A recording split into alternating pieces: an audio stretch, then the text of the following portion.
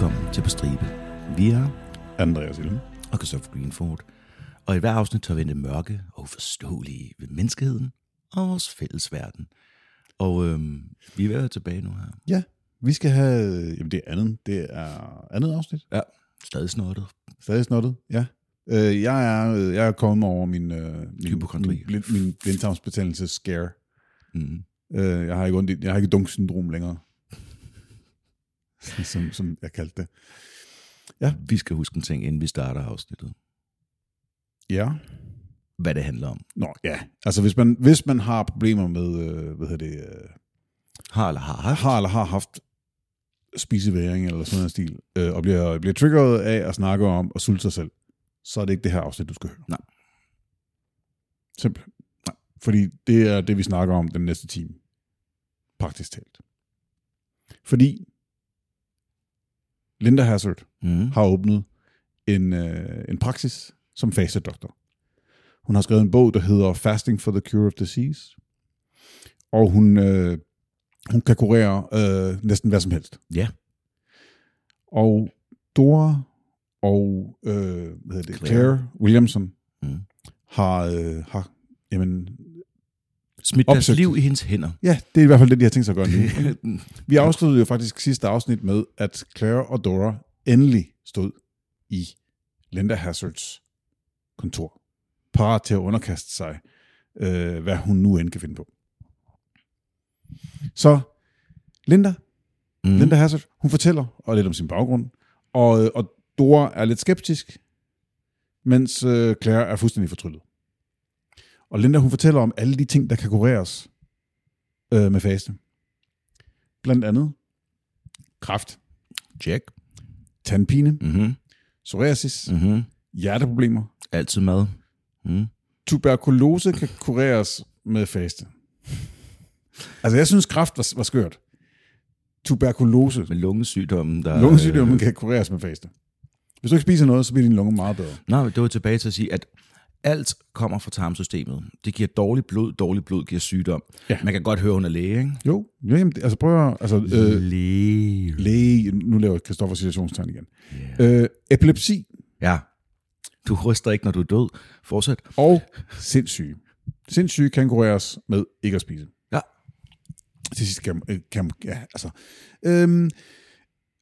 Hun fortæller gladeligt om eksempler på patienter, hun har hjulpet. Ja, jeg kan godt lide det her, men nu tager vi helt eksemplet før vi kommenterer, men jeg kan godt lide det her eksempel, Andreas. Ja, fordi Mrs. J.B. Barnett var en 65-årig kvinde fra Kansas City, og hun beskrives som aldrig haveværende rask. Og hun led af kronisk forstoppelse og galleangreb. Jeg tror, det er sådan lidt... suropstød, eller hvad er det? Acid reflux ting, som det hedder nu. Hvad er det? Er det ikke bare suropstød? Nej, det er mere end det. Det er der, hvor så kommer det op, hvor man kaster og så næsten, og så det din... Yep. Okay. Indtil hende her... Det kan også være, at vi tager fuldstændig fejl. Ja, og så må I rette os, skrive til os og rette os og sige, prøv at høre... Helst aggressivt. Ja, det kalder os dumme eller et eller andet. Det virker bedst på os. Sådan. Det er det, vi er vant til. Indtil hun begynder på fastekuren, så har hun er simpelthen lidt af en urokkelig og altså debiliterende melankoli. Fordi altså, det må være hårdt at have sådan et liv, hvor man lider af kronisk... Altså hvis jeg lider af kronisk forstoppelse, så vil jeg også være det, jeg vil kalde en lille smule melankolsk. Ja. Nej, nu skal jeg snart på toilettet igen. Kan jeg allerede høre den der blues-gitaren i baggrunden? Fuld. Ja, præcis. Nu skal jeg på toilettet. Går jeg mod vindsiden. Nej, ikke igen. Og hun har altid... Hun har været en byrde for hendes familie igennem en længere periode. Se, det tror jeg på. En 65-årig kvinde, der igennem det meste af livet har rendt rundt sådan her og fortalt alle omkring hende, der ikke kunne nå at stikke af, hvordan hun havde det. Og hun har også haft selvmordstanker. Kender du det med tarmene? Nogle gange så skal man have noget sødt. Lad mig fortælle dig om mine tarme. Ja. Please. Ja. Nej. Nej, sæt dig ned. Det er bedre for stofskiftet. Så... Som Linda beskriver hende, ved ankomst blev 2-måltidsregimet indført på vegetarisk basis, og i øvrigt var hun kødæder. Fordi hvis der er noget, Linda Hazzard hader, så er det kødædere. Det er, altså hun kan ikke sige kødet uden at sige det med væmmelse og afsky i stemmen. Og bindestreg. Ja. Efter en uge blev det ene måltid droppet, og den daglige indtagelse foregik kl. 18. Så nu er vedkommende altså nede på et måltid om dagen, som bliver spist kl. 18 om aftenen. Intermittent fasting. Du talte om det sidst.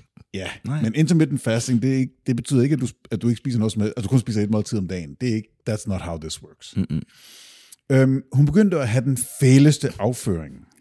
Og husk lige på, at vi har givet jer den her warning. Og hver tarmskyldning bragte mængder af gamle fækalier og en sort galle.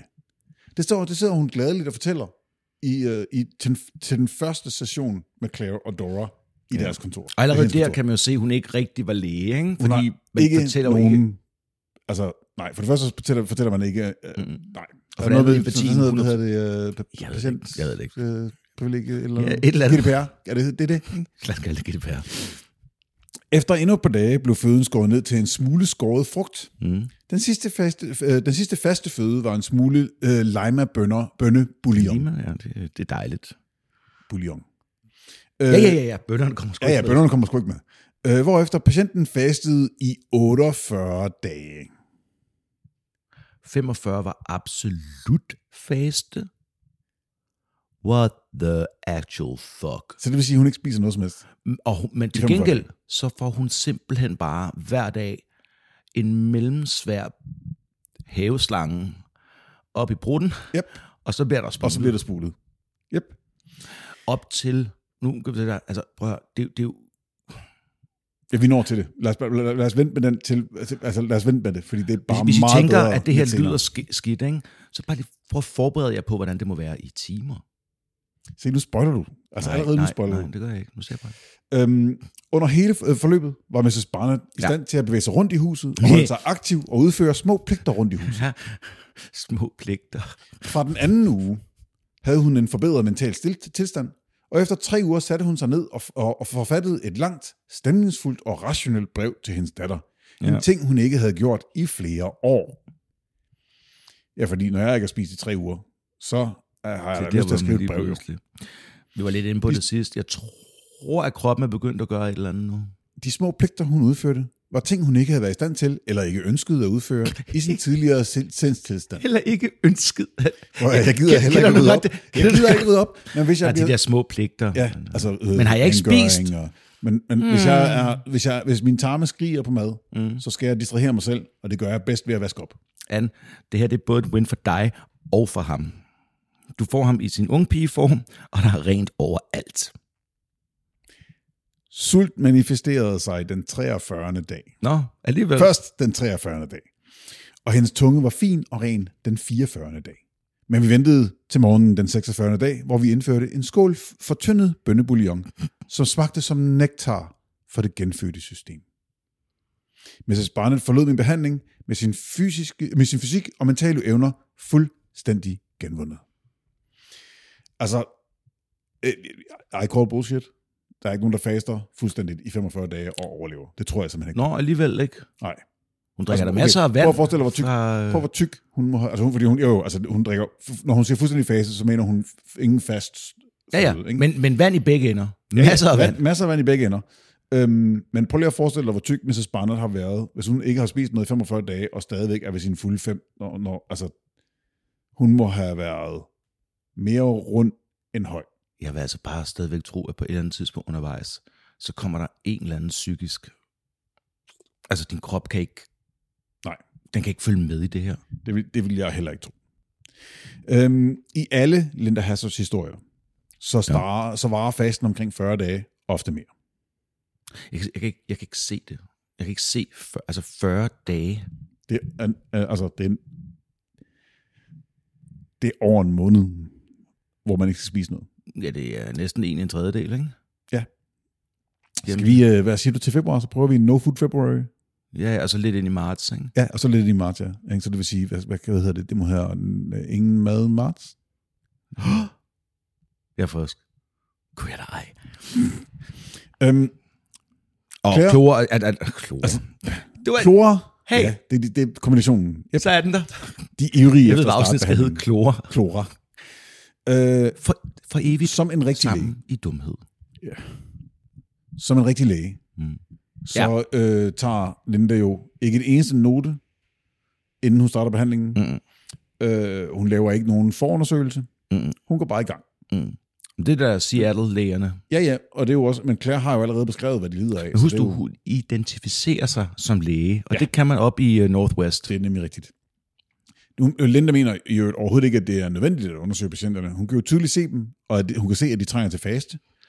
Og, det er også nemt, når du har en diagnose. Ja, eller en løsning. Nej. Altså, hvis hele verden er søm, ikke? Hun har hammeren. Så har man hammeren. Ikke? Men det er bare hver gang kigge på mig og sige... Nej, det er omvendt. Nej. Nej. Jeg har den. Det kommer et øjeblik. Hvis du kun har en hammer, så er hele verden søm. Det er sådan der. Fool me twice, shame on, just don't fool me. Ja. De bliver lidt ind i et andet lokale til den første osteopatiske behandling. Og det her anført i situationstegn, fordi jeg har været underlagt osteopatiske behandlinger mange gange. Det ligner ikke det her. De skal smide tøjet og lægge sig på en briks. Det ligner også ret meget det, jeg får. Bortset fra, at jeg får lov til at beholde underbukserne på. Ikke? Nogle gange. Kom på, hvor sød han er. Ja, præcis. Og drikke penge. Beskrivelsen af, hvor meget jeg betaler. Ja. Beskrivelsen af den osteopatiske behandling er, at Linda hamrer sine knytnæver mod baghovedet, hovedet og ryggen på først Claire og derefter Dora. Og du kan ikke huske, at du sagde det sidst, eller så skal vi lige tilbage. Hun er en Dalek. Fordi mens hun gør det, hvad er det, hun siger? Eliminate. Jeg ved godt, at den Dalek vil sige, exterminate. Men det er Men jeg forestiller her hende sådan der, hun råber eliminate, mens hun banker dem. Og jeg vil sige, en ting er, at du har en hårdhændet massage nede i det der sted, og hun skal sætte maven i gang, hun skal alt muligt andet. Panden? Baghovedet. Hvorfor skal man slå til baghovedet? Claire mener jo faktisk, at det er en god behandling. Det jeg lavede i Herning var osteopatisk behandling. Det er jo det, der gik ind i en dør. Ja, den virker stadig. Claire mener, det er en god behandling, fordi det får hendes tanker væk fra hendes smertende mellemgulv. Ja, det er mærkeligt. Nu er jeg også ondt i hovedet. Og nu, det er lidt ligesom... Der tror jeg næsen røg. når man sådan, okay, det gør ondt et sted, okay, så du kniber dig selv et eller andet sted, fordi du fjerner tankerne fra smerten. Har du hovedben, Andreas? Spred benene, lad mig løsne i skridtet. Ja, lige præcis. De indlogeres i et værelse på hotellet Buena Vista, og Linda, hun beskriver deres diæt. I skal koge 2 tomater i 1 liter vand, indtil det er reduceret til omkring 0,5 liter. Det må kun krydres med en smule smør på størrelse med en fingernegl. Ingen salt eller andre krydderier. Så siger man tomaterne fra, og så indtager man 2,5 deciliter af den her bouillon 2 gange om dagen. Man kan variere mellem tomat og asparges. Det vil sige sådan, det er jo 1,5 liter. Ja, du får 0,5 liter om dagen. 0,5 liter vand om dagen. Ja. Det er ikke nok. Nå. Nej, det er ikke nok. Og det er jo lige meget, hvor velsmagende det må være uden krydderier, men smør er jo stadigvæk lige sådan på toppen af det. Der er lige smør, ikke? Der er lige... Altså, hvis du har 1 liter vand og så en fingerneglsmør, det er jo... Så slikker vi den finger resten af dagen, skal jeg ikke vaske hænder igen. Og man kan også... det er også tilladt at drikke et glas appelsinjuice om morgenen. Så det vil sige, det er måske hvad? Det er 800 ml om dagen. Vi skal lige huske, man kan altså også vælge asparges her, ikke? Ja, hvis man bare tænker, at lavmangen skal dufte værre. Ja. Er det ikke alle, der kan lugte det, skal du huske på. Er det ikke? Man skal også vi skal prøve en dag. Og man kan lugte asparges på en stis. Ja. Skal vi live-transmittere det så? Jeg har hver vores kolbe. Vi får en fra anden der. Kan hun ikke bare låne en fra hospitalet? Og så... Det her, det er Andreas. Det er fra den 12. oktober. Det er min fødselsdag, jo. Så... Vintage.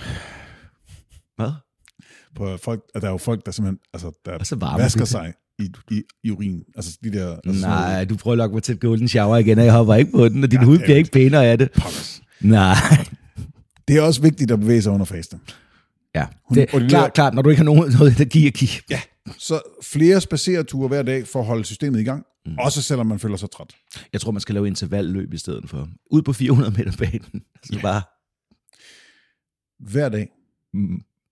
Efter deres tynde suppe, eller bouillon. Det er nu, det sker. Og tarmskyldninger. ligger i de der seng, og spurgte hinanden, om i dag var dagen, de ville være helbredt. Og Dora siger, selvom jeg føler mig svag, så er vi ved at få det bedre. Jeg kan mærke, at jeg bliver renere. Det hun kan mærke, ikke? Det er alt kognitivt i hendes hoved, der begynder stille og roligt at sive ud igennem hendes tarme. Ja. Ja. Og det ved jeg godt ikke kan lade sig gøre. Men det virker sådan. Fordi altså hun var jo skeptisk til at starte med. Ja. Men jo længere tid der går, jo mere overbevist bliver hun om, at det her, det virker. Men altså, jeg tror, at det må være noget i stil med, at hun har... hvis man skal ofre så meget, så er der ikke plads til at være skeptisk længere. Forstår du, hvad jeg mener? Ja, så må der være en pot of gold i den anden ende af regnbuen. Ja, hvis jeg skal yde alt det her, så der er ikke plads til, at jeg er i tvivl. Nej, det er sådan lidt i stil med, hvad kan man sige, rites of passages rundt omkring, ikke? At du skal gøre et eller andet, gå igennem det her, fordi så på den anden side, så får du din belønning. Ja, og så er der ikke en grund, så er der ikke plads til at tvivle. Nej, og så bliver det på en eller anden måde sådan et semi-religiøst-agtigt. Hvis du kan slide dig igennem det her liv og være et godt menneske, så bliver du belønnet på den anden side. Ja, sådan en sunk cost fallacy-agtigt et eller andet, ikke? Lige præcis. Godt nok, så løber søsterne ind i et par problemer i forbindelse med behandling. En af dem. Ja. Altså, der er ikke nogen af dem, der tidligere har haft problemer med at besvime. Nej, men lige nu, der er de altså bare 2 fainting goats, der går rundt i samme lejlighed. Simpelthen. Så man siger, det er helt vildt. Altså på et tidspunkt, så hvem er det, der sidder og lytter der? Dora, hun hører sin søster falde til gulvet. Ja, det er sådan der udkøgtet, eller så fælder hun bare. Altså, men hun har det simpelthen for dårligt selv til at rejse sig op og gøre noget ved det. Som tænker, well. Hun rejser sig vel op igen på et tidspunkt. Hun plejer at komme ind. Hun plejer at komme tilbage. Kravl i retning af min stemme. Jeg ved godt, den er lav. Og der er ikke nogen af dem, der tænker nærmere over, at prøv at høre, det bliver bare sådan noget normalt noget. De får ofte besøg i lejligheden. Jeg kan ikke lade være at tænke på de der gider nu. Ja, men det er jo fordi, de er forskrækket jo. De er for fede. Det er deres forsvarsmekanisme. Ja, deres forsvarsmekanisme er stivne og falde. Skal jeg til at prøve noget mere? Christoffer, har du det der papir klar til at møde? Har du og så bare falde op? Du gør han det ikke. Nej, prik til ham. Nej, der er ikke noget. Han simulerer. Hårdere. Skub lidt til ham med din store tog. De får ofte besøg. Og blandt dem, de er alle sammen sendt, der selvfølgelig er Linda Hazzard for at hjælpe dem. Og en af dem, det er James Watson Webb. Han bringer dem bøger om spiritualitet og teosofi. Igen. Høre om, hvad teosofi er, så kan man høre Brother 12. Yep. Han læser højt for søsterne, fordi de er simpelthen for trætte til at læse. De kan simpelthen ikke holde hovedet oppe for at læse. Hvis de ligger, og så skal læse på ryggen, ikke? Ja. Så vil det jo blive bænkpres, når den bog kører ned og op for dem. 200 gram. Jeg er på 4 runde nu. Hvor mange? 8 gange. Okay. 5 sætter 5. Kom så. Du kan gå. Ja. Spotter i det. Det kan de ikke. Du er bladet op på en alt for høj side. Kom du her til. Du bliver nødt til at åbne bogen lige i midten, fordi ellers så trækker du skævt, og så lige pludselig så har du bare en butcharm. Det går ikke, søs. Det går ikke. Nå. En af dagene, så rejser Dora sig fra sin leje, mens ham her Webb læser for dem, og udbryder. Hun rejser sig op og siger, udbryder, se hvor meget bedre jeg har det. Jeg kan gå. Og vi i det hele taget, at det er en bedrift, at hun kan gå. Ja. Allerede der kan man godt se, at hun er ved at få det bedre, ikke? Jo. Og så faceplanter hun bare. Ham der, Jason, har taget og tænkt, what the fuck? Jeg ved godt, vi gør lidt sjov med det, men det er simpelthen... Og det er vi nødt til, fordi ellers er det her bare hårdt.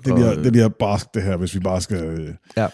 Lad os bare lige sige her, ikke? Hvis du virkelig er krænkelsesparat, så find på noget andet at lave. Så tryk på den store røde stopknap lige nu. Ja. Fordi lige om et øjeblik, ikke? Den hårdeste prøvelse, det er... Ja, nu kommer vi til det. De daglige tarmskyldninger. Ja. Fordi tarmskyldningerne, de består af 6 liter varmt vand, mens søsterne indtog det, Linda Hazzard kaldte knæ til brystpositionen. Så som hun siger, knæ til bryst, mine damer, knæ til bryst. Kender du? Ja, og det bliver bare sværere og sværere, jo mere de taber sig nu hele vejen derop. Men altså, de kan jo ikke holde, de ender med ikke kunne holde benene. Mm. Men altså, det er jo det samme, jeg plejer at sige til min kæreste, knæ til bryst. Wow. Hvad? Nej? Halvdelen af podcasten tager afstand for de udtalelser, Andreas Illum kommer med herfra. Fuck dig, det var din vittighed, inden vi overhovedet startede. I know. Jeg fik dig. Altså, på engelsk er den faktisk endnu værre, ikke? Knees to chest, ladies. Knees to chest. De ender faktisk med, at fordi de ikke kan holde, de kan ikke ligge med at holde deres knæ op mod brystkassen, så de bliver spændt ud over badekarret med snore, der holder deres... Ja, altså, de ligger i lagen, sådan en præsending-lagen-agtigt, som de hænger i med numsen ud over kanten, og så bliver deres ben holdt for dem, fordi de er for afkræftet til at holde deres ben selv. Altså prøv, jeg har stoppet Læge længe inden det. Jeg har set sådan nogle film. Vi skal lige prøve... Nej, du har allerede rørt ved dem. Gå væk. Stop, Paul. Gå væk. men jeg skal også lige huske på, at det kører jo opad, fordi det her, det var det nemme. Det var en 2 timers tarmskyld, ikke? Ja. Altså faktisk, de starter med en halv times tid, ikke? Ja. Jeg ved ikke, det kan ikke være 6 timer på en halv liter. 6 liter på en halv time. Det kan jeg simpelthen ikke forestille mig. Fordi, hold nu. Var det jeg sagde? Det er en seriøs haveslange. Det du gør, ikke? Når du har haveslangen der, så putter du lige din finger over halvdelen af den. Har du aldrig prøvet det? Altså. Er det, man gør ved numseholdet nu? Og så siger den, ikke med munden, Andreas, vel? Nej, jeg ved ikke, hvordan den har været. Det siger for helvede. Når vandet kommer ud igen, jo. Det er det, jeg mener. Så sætter man sådan fingeren på halvdelen. 1 Mississippi, 2 Mississippi, 3 Mississippi, slip. Nej. Hvorfor gjorde vi det her, Andreas? Stop. Vi bliver cancelled. Efterhånden, så tager tarmskyldningerne 1, 2, og til sidst op til 6 timers tarmskyldninger med 12 liter vand. 6 timers tarmskyldning, hvor du ligger med knæene op til brystkassen. Altså, der er jo, de besvimer. De her 2 søstre besvimer, mens de bliver spulet ind med det. Det er så sindssygt. Altså, vi joker med det, men det er jo overgreb, det her. Det var fordi, det var en anden tid. Nej, det er fordi, det er så lang tid, og vi skal bare... Det er simpelthen... Det her, det er så grotesk, at vi slet ikke... Ja. Og de spørger hende, om det virkelig er nødvendigt, og Dr. Hazzard, hun insisterer, vi må eliminere giften i jer, kære piger. Eliminate. En af naboerne i lejlighedshotellet, det er Mary Fields. Og hun kan høre, det er synd for hende, fordi hun kan høre Williamsons søstrene gennem ventilationssystemet og gennem væggene om natten, hvor de ligger og jamrer sig af sult. Og det prøver jeg ved ikke, hvordan du har det. Og de tæv. Ja, og de tæv, de har fået. Ikke? Altså, de har ondt i kroppen, og når de bliver slået, og de klynker af sult. Og jeg ved ikke, hvordan du har det, men jeg har det virkelig svært ved at sove, når folk klynker af sult i nærheden af mig. Jeg har prøvet det. Eller ringer til mig klokken 11 og skal høre et eller andet om sin hær. Ja, præcis. Kender du også det? Ja, præcis. Ej, men... Så er det virkelig svært at, ja, præcis. at sove. Så hvad gør man? Jamen, altså jeg plejer bare at tage en pude og så lægge den hen over hovedet på dem, der larmer. Ja. Fordi, nej. Men det gør hun så også. Ja, altså nej. Ja. Hun sover faktisk på et tidspunkt med puden over hovedet, fordi det larmer så meget. Men hun ser dem også et par gange. Og hun er simpelthen, altså fra start til slut, er hun chokeret over forandringen i deres udseende. Da de ankommer, der vejer Dora omkring 50 kilo, og Claire er en anelse kraftigere på 60 kilo. 50 og 60 kilo, jeg ved godt, at vi er tilbage i 1911, så derfor så de måske ikke så høje, så de måske været 61 høje. Ja, hvad siger du? Fordi der står faktisk ingen steder, hvor høje de her to er. Nej. Vi har undersøgt det, men der er ikke... Der altså, men 50 kilo er ikke tung. Alt fra BMI til whatever andre ting, der er sådan lidt på vippen, om det er sandt eller ej, det opfylder de. Så der er ikke noget der. Der er ikke... 50 kilo er jo ingenting. Nej. 60 kilo er ingenting. Nej. Hvis du er 37 år gammel, 61 høj og vejer 60 kilo, så er du ikke på nogen måde overvægtig. Nej. Vil jeg påstå. Men det er jo ikke det går ud på. De er syge. Nej, de er syge jo, ja. Som ugen går, og vægten flyver af, så begynder Mary Fields at undgå dem, simpelthen for ikke at se på dem. Jeg kender det godt. Det er ligesom fra sådan par 40 til slut 40, hvor man bare kigger den anden vej som tysker, tror jeg. Ja. Ikke ligesom når man kigger i spejlet længere, når man går ud på bad. Nej. Okay, ja. Ja, altså, når du ser, hvordan jeg klipper på i dag, så burde man tro, det var sådan, det var. Ja. Jeg er i nuancer grøn. Og du er da farvekoordineret? Ikke helt. Nej. Altså, men det er altså grøn og grøn, altså. Og så det med lidt gult dash. Grøn er grøn. Nå. Men Mary Fields beskriver dem som dybe, mørke render om munden. Deres røde øjne løber i vand og lå dybt indsunket i kraniet med sorte render under øjnene. Deres hænder var knoklede skelethænder, og knorene rejste huden på håndryggene som små telte. Men mest så var det deres smil, der foruroliger Mary. Hun er citeret, som har sagt, deres læber var så tynde. Når hun smilte, trak hendes overlæbe sig tilbage, og hendes underlæbe blev en tynd streg. Og godt, jeg lige nåede at nævne det andet, før vi lavede det her billede, for nu kan I selv tænke jer til, hvordan det er. Ja. Altså, det er omvandrende skeletter. De er ved at blive slået ihjel. Ja. Det er et langsomt mord. Det er et langsomt mord. Nellie Sherman er en sygeplejerske, der er ansat af Dr. Hazzard. Og hun hjælper Claire og Dora frem og tilbage fra deres lejlighed til verandaen, så de kan sidde i sollyset. D-vitaminer. D-vitaminer. Altid godt. Når Claire skal derhen, så kan Mary høre Claires hænder slæbe langs væggen. Hun kan simpelthen ikke gå uden at støtte sig. Altså famlende skridt, og så sådan en hånd, der kører langs væggen, for hun simpelthen ikke... Altså, forestil dig det der... Hun er så afkræftet. Ja, sådan en zombie-film, hvor den... Ja, hun er praktisk talt en zombie. En anden nabo, Claire Corrigan, hun er lige flyttet ind, og hun vil sådan lige hilse på beboerne i ejendommen. Ja, det tror jeg faktisk, hun kommer til at fortryde det her. Det er sidste gang, hun gør det. Har jeg bare... Nej, okay. Så hun stikker hovedet ind til søstrene. Ja. Hun bliver lukket ind af Nellie Sherman. Så mens søstrene er ved at få en osteopatisk situationstegn behandling af Dr. Hazzard. Det der som medicinsk hedder et beatdown. Ja, altså i lægelig sprog. Ja. Ja, ass-whooping. Fordi Clara, hun beskriver... Corrigan, hun beskriver det som, at lægens knytnæver hamrede mod Claires lår, mave, ryg og pande. Hun æltede kvindens udmagrede brystkasse som en bager ælter dej. Ja. Claire giver sig under den hårdhændede behandling, men var tydeligvis vant til det. Ja. Er det ikke lidt voldsomt? Nej, tværtimod. Det gør hende godt. Det promoverer cirkulationen.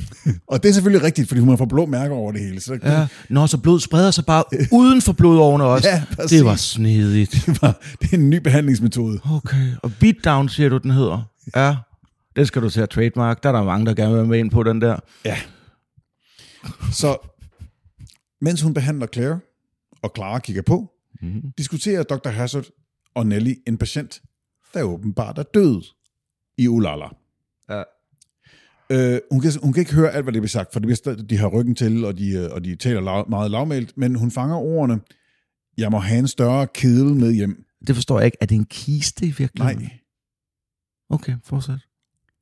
Der var ikke plads til ham i den, jeg har. Ja, fordi jeg hørte også det der og læste det der, og jeg havde sådan lidt... Han skal kremeres. Er han blevet askepot, eller hvad? Nej, det er ikke kremeres. Hvad skete der lige der for dig? Hjerneblødning fra formiddagen her. Nej, jeg prøvede at snakke om Tinkerbell, eller så man kunne fange ned i den. Nej, askepot er ikke lille bitte. Hvad fanden var flot for? Så skulle du efter, skal hun fortælle dig... Hun kremerer jo sin ofre. Kom med det. Nej, det bliver ikke her. Nå, senere. Jeg har talt alle Disney-historier igennem med den forkerte vinkel på her. Okay. Så altså, det er jo nærmest, at de snakker om at skaffe sig af med, altså at hun skal have noget, skaffe sig af med livet. Hun forlader, Dr. Hazzard, hun vender sig om mod Dora, og beder hende række tungen ud. Og Linda siger, den er ikke ren. Du er ikke ren. Not clean. Ja, du er ikke, fuldstændig, not clean. Du er ikke parat til at indtage føde endnu. Din tunge skal være ren, og din ånde skal være sødlig.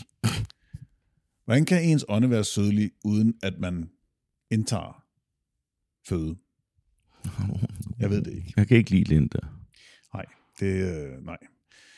Clara, hun forlader forfærdet lejligheden. Men som alle andre gode kristne personer i vores historie generelt, så tænker hun, meh.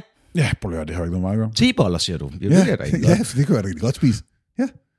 Ej, hun vender jo faktisk tilbage, mens hverken Nelly eller Linda... Ja, for endnu en gang ikke at gøre noget for alvor. Nej, fordi hun prøver faktisk at sige, hey, I burde spise noget. I er jo underernæret, I burde spise noget.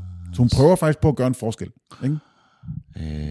Altså hun burde jo måske have kontaktet en anden læge, eller autoriteterne, eller et eller andet. Men hun henvender sig... Og andet. Ja. Men hun henvender sig til Claire og Dora og siger, at I skal spise noget. Og de siger, de tror fuldt og fast på behandlingen. Lige om lidt er de raske. Det er de sikre på. De er i hvert fald kureret for én ting. Penge? Livet. Livet, ja. Den længste sygdom, vi nogensinde oplever. Ja. Og man skal ikke tro på, at det her, det er satire. Okay, altså, nu du siger, du ikke kan lide Linda. Jeg vil jo beskrive Linda som ikke kun en fremragende læge. Ja. Hun er også hjertevarm og empatisk. Ja. Og har one hell of a right hook. Ja. Hun tager sig nemlig ikke kun af de to søstres... Nej, det er rigtigt. Hun fjerner endnu en bekymring. Fysiske og spirituelle velbefindende. Hun tilbyder også sin hjælp, hvis de ikke magter at håndtere deres finansielle byrder. Og det forstår de ikke rigtigt, når hun siger det. Det kan vi da sagtens. Ej, men det må jo være...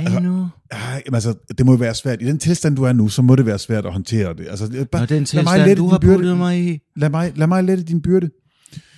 Hun finder jo også ud af, at pigerne er velhavende. Og at de faktisk bestyrer deres penge selv. Tænk, at nogle af kvinder gør det. Ja, altså... Det var en anden tid. Er det, vi siger? Ja. Hvis vi bliver cancelled efter det, så er det min skyld. Ja, det er din skyld.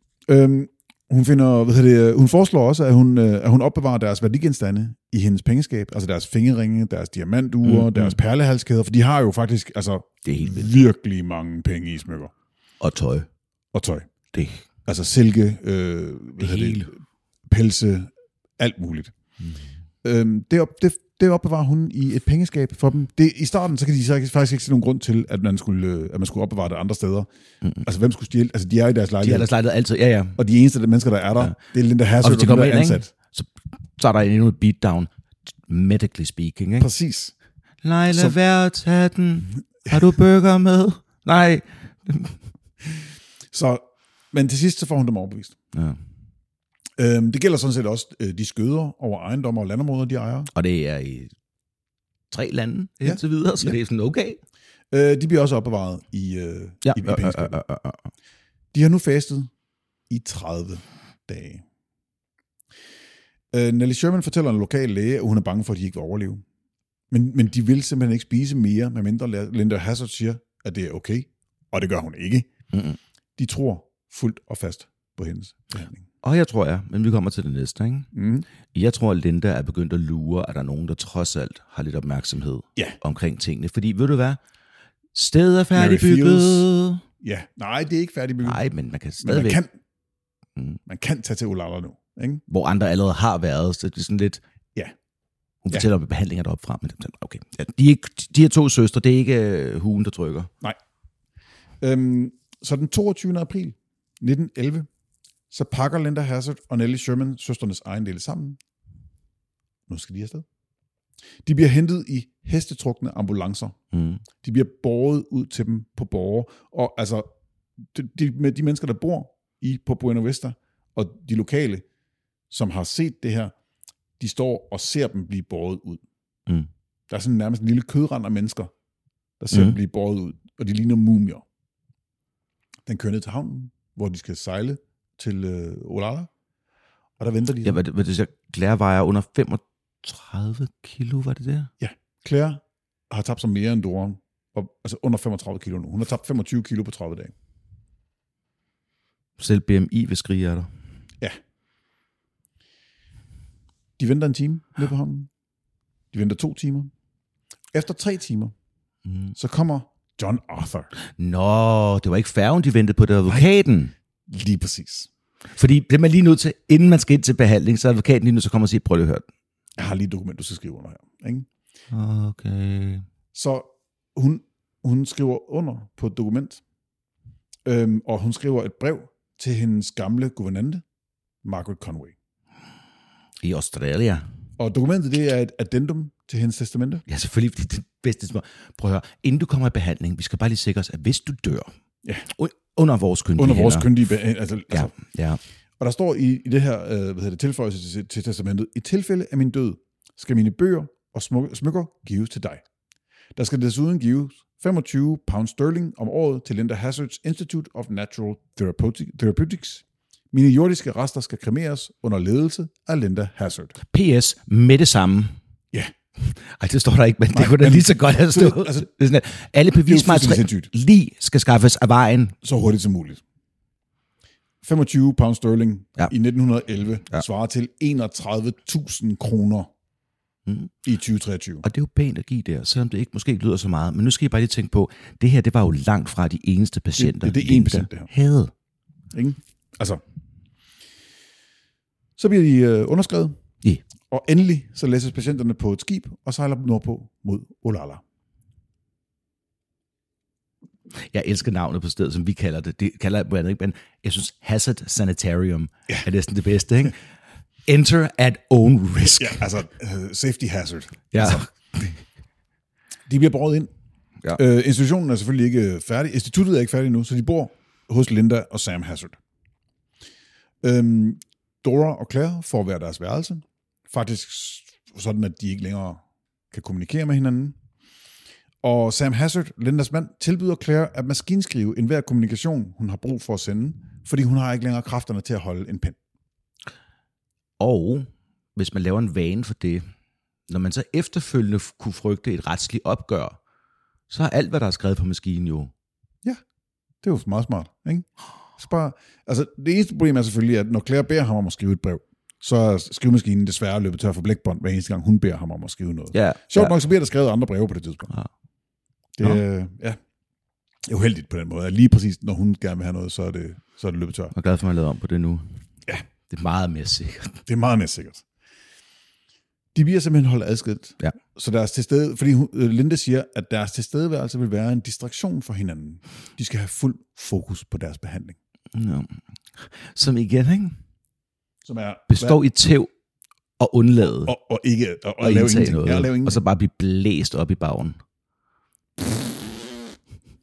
Så der bare sådan, som en trompet. Så laver det der nej, The Rusty Trombone Orchestra. Det ved folk ikke, hvad er, Kristoffer. Jeg har først set det nu. Ja. Dora får at vide, at Claire er for svag til at tage imod gæster. Ja. Men jeg er hendes søster. Hun har vel kræfter til at se mig? Nej, prøv at høre, du skal også lige... Det kan hun ikke, og Claire for at vide, så prøv at høre, Dora, ikke? Du skal ikke snakke med hende. Logo! Ja, simpelthen. At Dora er gået for forstanden. Hun er gået for snøvsen. Som man siger. Og ingen af dem vidste, hvad den anden... Altså, de kan jo ikke kommunikere med hinanden, så der er ikke nogen, der ved, hvad den anden har fået at vide. Ikke? Så en eftermiddag, da de bliver efterladt alene i huset, så kravler Dora ind til sin søsters... De er ved at få det bedre. Kravler. Ja. Søster, herop. Og hun ruller ud over kanten. Ja, klonk. Altså, hun er forfærdet over, hvordan Claire ser ud. Hun beskriver hende som et skelet. Ja, og så vil jeg også huske, ikke? De har heller ikke spejlet eller andet. Det er ting rigtigt, de kan se sig selv. Så hun ser sig selv faktisk i et spejl, uden at vide, at hun selv... Ja. Og det er jo... Altså som et chok. Men hun bliver afvist af Claire, fordi Claire tror jo, hun er skør. Ja. Ikke? Og lægen har sagt, at man ikke kan stole på hende. Så... Præcis. Og det, altså, det beskrives som, at da Dora kravler tilbage igen, slider, fordi hendes hud er så tynd, hun er så underernæret. Nej, jeg... Hun, altså, hvis du forestiller dig, at du tager en kartoffel, ikke? Og det er sådan en ny kartoffel, og du sådan nupper den hen over et trægulv, så er det i stedet for skralden, der går over kartoflen, så er det huden, der går over knæene. Mm. Hvis I kan forestille jer det. Ikke? Så har vi et godt lille mentalt billede. Ja. De har kun været i Olalla i et par uger. Men der er jo ikke noget væske tilbage i kroppen. Der er jo ikke nogen elasticitet tilbage i huden. Den vil jo bare... falder af. Skralde, tror jeg. Ja, skralde af, tror jeg faktisk er det rigtige udtryk. Ja. Claires krop kan ikke længere. Nej. Claire vil gerne tale med Dora alene. Og Linda hjælper hende ind til hendes seng, men hun bliver ligesom hængende i døren, for ligesom hun vil gerne høre, hvad der bliver sagt. Og Claire siger, jeg vil gerne tale med min søster alene. Så de ser begge to, Linda, gå rundt om hjørnet. Ja. Det er ikke til at vide, hvor langt væk hun forsvinder. Hun står med det der glas. Ja, 100%. Altså, hun lukker jo ikke døren eller noget som helst. Så hun står jo bare lige ude foran. Lukket dør giver dårligt indeklima, det er mod jeres behandling. Lige præcis. Så Claire stirrer på Dora, og Dora kan mærke, at Claire gerne vil sige et eller andet til hende. Men hun siger ikke noget. Så Dora kysser hende på panden, og går ind til sig selv igen. Den 18. maj dør Claire. En sygeplejerske henter Dora ind og siger, at Claire har ikke langt igen. Hun sætter sig på knæ ved siden af Claires leje, og stryger hende over håret, og håber på at høre, hvad det var, hun prøvede at sige dagen før. Det er mig, Dory, siger hun.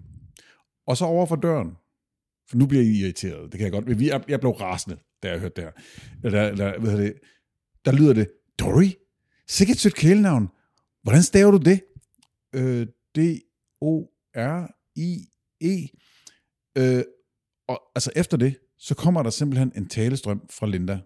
I et væk, så højt, at det er umuligt for Dora at høre Claires sidste ord. Fordi Claire siger noget, men fordi at det bare bliver, altså, hun kan ikke høre det. Og det her, ikke? Så kom med den, ja. Hun kan gentage, og så siger Linda, hey, skal du ikke lige have en behandling, min kære? Så Linda oversætter sig mellem de to søstre, og hammer sin håndflade ind i Claires tomme mave. Bare lige for at sikre sig, at nu bliver dø nu. Nu bliver der i hvert fald ikke sagt noget. Hun er syg. Hun er simpelthen, altså... Hun er død. Mandagen efter Claires død, så hører Linda... Dora. Så hører Dora, Linda og sygeplejerskerne gennemgå Claires rejsekuffer for tøj og ejendel, de gerne vil have. Ja, så gribene er landet nu. De er... Altså... Linda kommer en dag ind og viser Dora hendes døde søsters tøj. Hvordan det godt det passer hende, ikke? Ja, sidder det her godt nok? Ser den god ud? Ser den her? Du var lige så tyk, så da hun kom ind, kan jeg godt se på det hele. Skulle du ikke til at faste lidt også? Er det ikke sådan nogle remarks, man kommer med, når man ligger der på dødslejet selv? Det er det ikke. Det er så rædselsfuldt, det her. Frastødende. Det er helt... Jeg har ikke ord. Og nu begynder Linda jo at arbejde på Doras mentale tilstand. Ja, fordi hun snakker jo med Dora om... Altså, Dora får faktisk lidt mere frihed. Ja. Hun går kan faktisk, fordi nu har hun ikke søsteren at tale med, nu er der bare en, og så kan hun styre det. Så når hun går rundt udenfor, så lige pludselig dukker hun op, ikke? Hun får hjælp til at gå rundt og bevæge sig rundt på området. Ja. Og så står hun ude ved klipperne på et tidspunkt. Ja. Og så kommer Linda forbi og siger, nu må du ikke kaste dig ud. Jeg har set det her før. Det gør du altså ikke, selvom du er i sorg. Altså jeg ved godt, at det er en frygtelig sorg, at du har mistet din søster, og du måske ikke føler, at du har noget at leve for længere, men du må ikke kaste dig ud. Måske har du det heller ikke, men prøv nu at tænke over. Ja. Jeg tror ikke, hun siger det særlig pænt. Altså, det er jo do it, der kører på den modsatte LP der, ikke? Du må heller ikke kaste dig ud af vinduet fra dit værelse. Nej, husk det. Vigtigt. Ikke ud af vinduet. Aha. Altså, og hun siger, lige meget, hvor dårligt jeg har det, jeg kunne aldrig... Den tanke har aldrig strejfet mig. Det kommer den heller aldrig til. Ja. Åbenbart. Så har Claire brugt nogle af de aller sidste kræfter, hun havde. Lige inden hun dør. Wow, ja. Til en eftermiddag. At, hvad skal vi kalde det? Kravle? Snige? Ja. Altså... Okay, vi giver hende en ninja her. Kom. Hun kommer ud af huset på en eller anden måde. Og hun kommer ned til stien, der løber langs huset. Ja. Og der venter hun simpelthen på, at der kommer nogen gående forbi. Der kommer en lille tilfældig dreng gående forbi, og hun giver ham et telegram, som hun skal sende til en, der hedder Margaret Conway i Australien. Og det gør han. Altså Margaret Conway, hun har jo passet søstrene hele deres liv. Ja. Hun er guvernanten. Hun ser dem og sygeplejerske. Hun er uddannet sygeplejerske og ansat som deres guvernante. Hun ser dem som, altså det er hendes piger. Ikke? Hun siden deres forældre døde, har hun passet dem, eller har hun holdt øje med dem. Hun passede dem før forældrene døde. Hun har simpelthen været en ekstra mor, eller altså hun har overtaget forældrenes plads. Og så er det hende, der står for deres australske ejendel. Ja, og i øjeblikket så har hun lige hun har besøgt noget af hendes familie i Australien. Ja. Den 30. april, det vil sige allerede, altså det er jo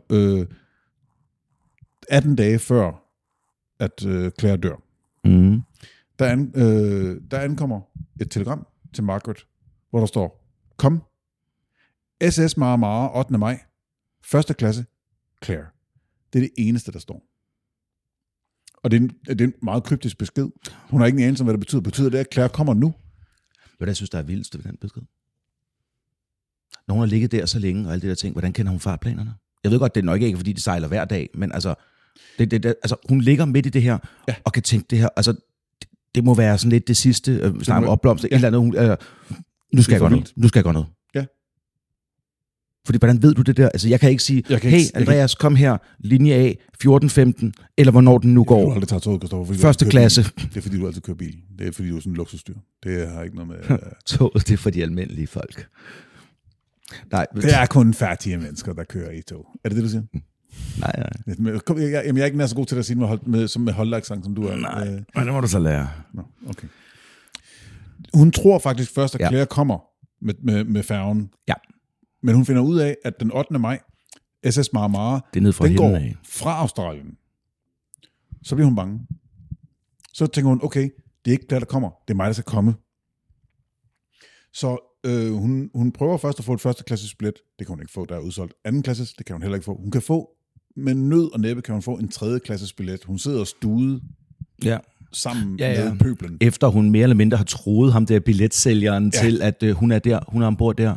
Ja. Om han ved det eller ej. Så det er bare sådan der. Jeg er bare med. Og så var han tænker, okay, mit liv, ja.